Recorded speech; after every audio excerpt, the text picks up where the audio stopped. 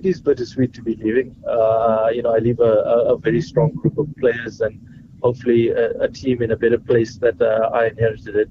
The growth that a lot of these guys have shown as in the short space of time is something that's really excited me.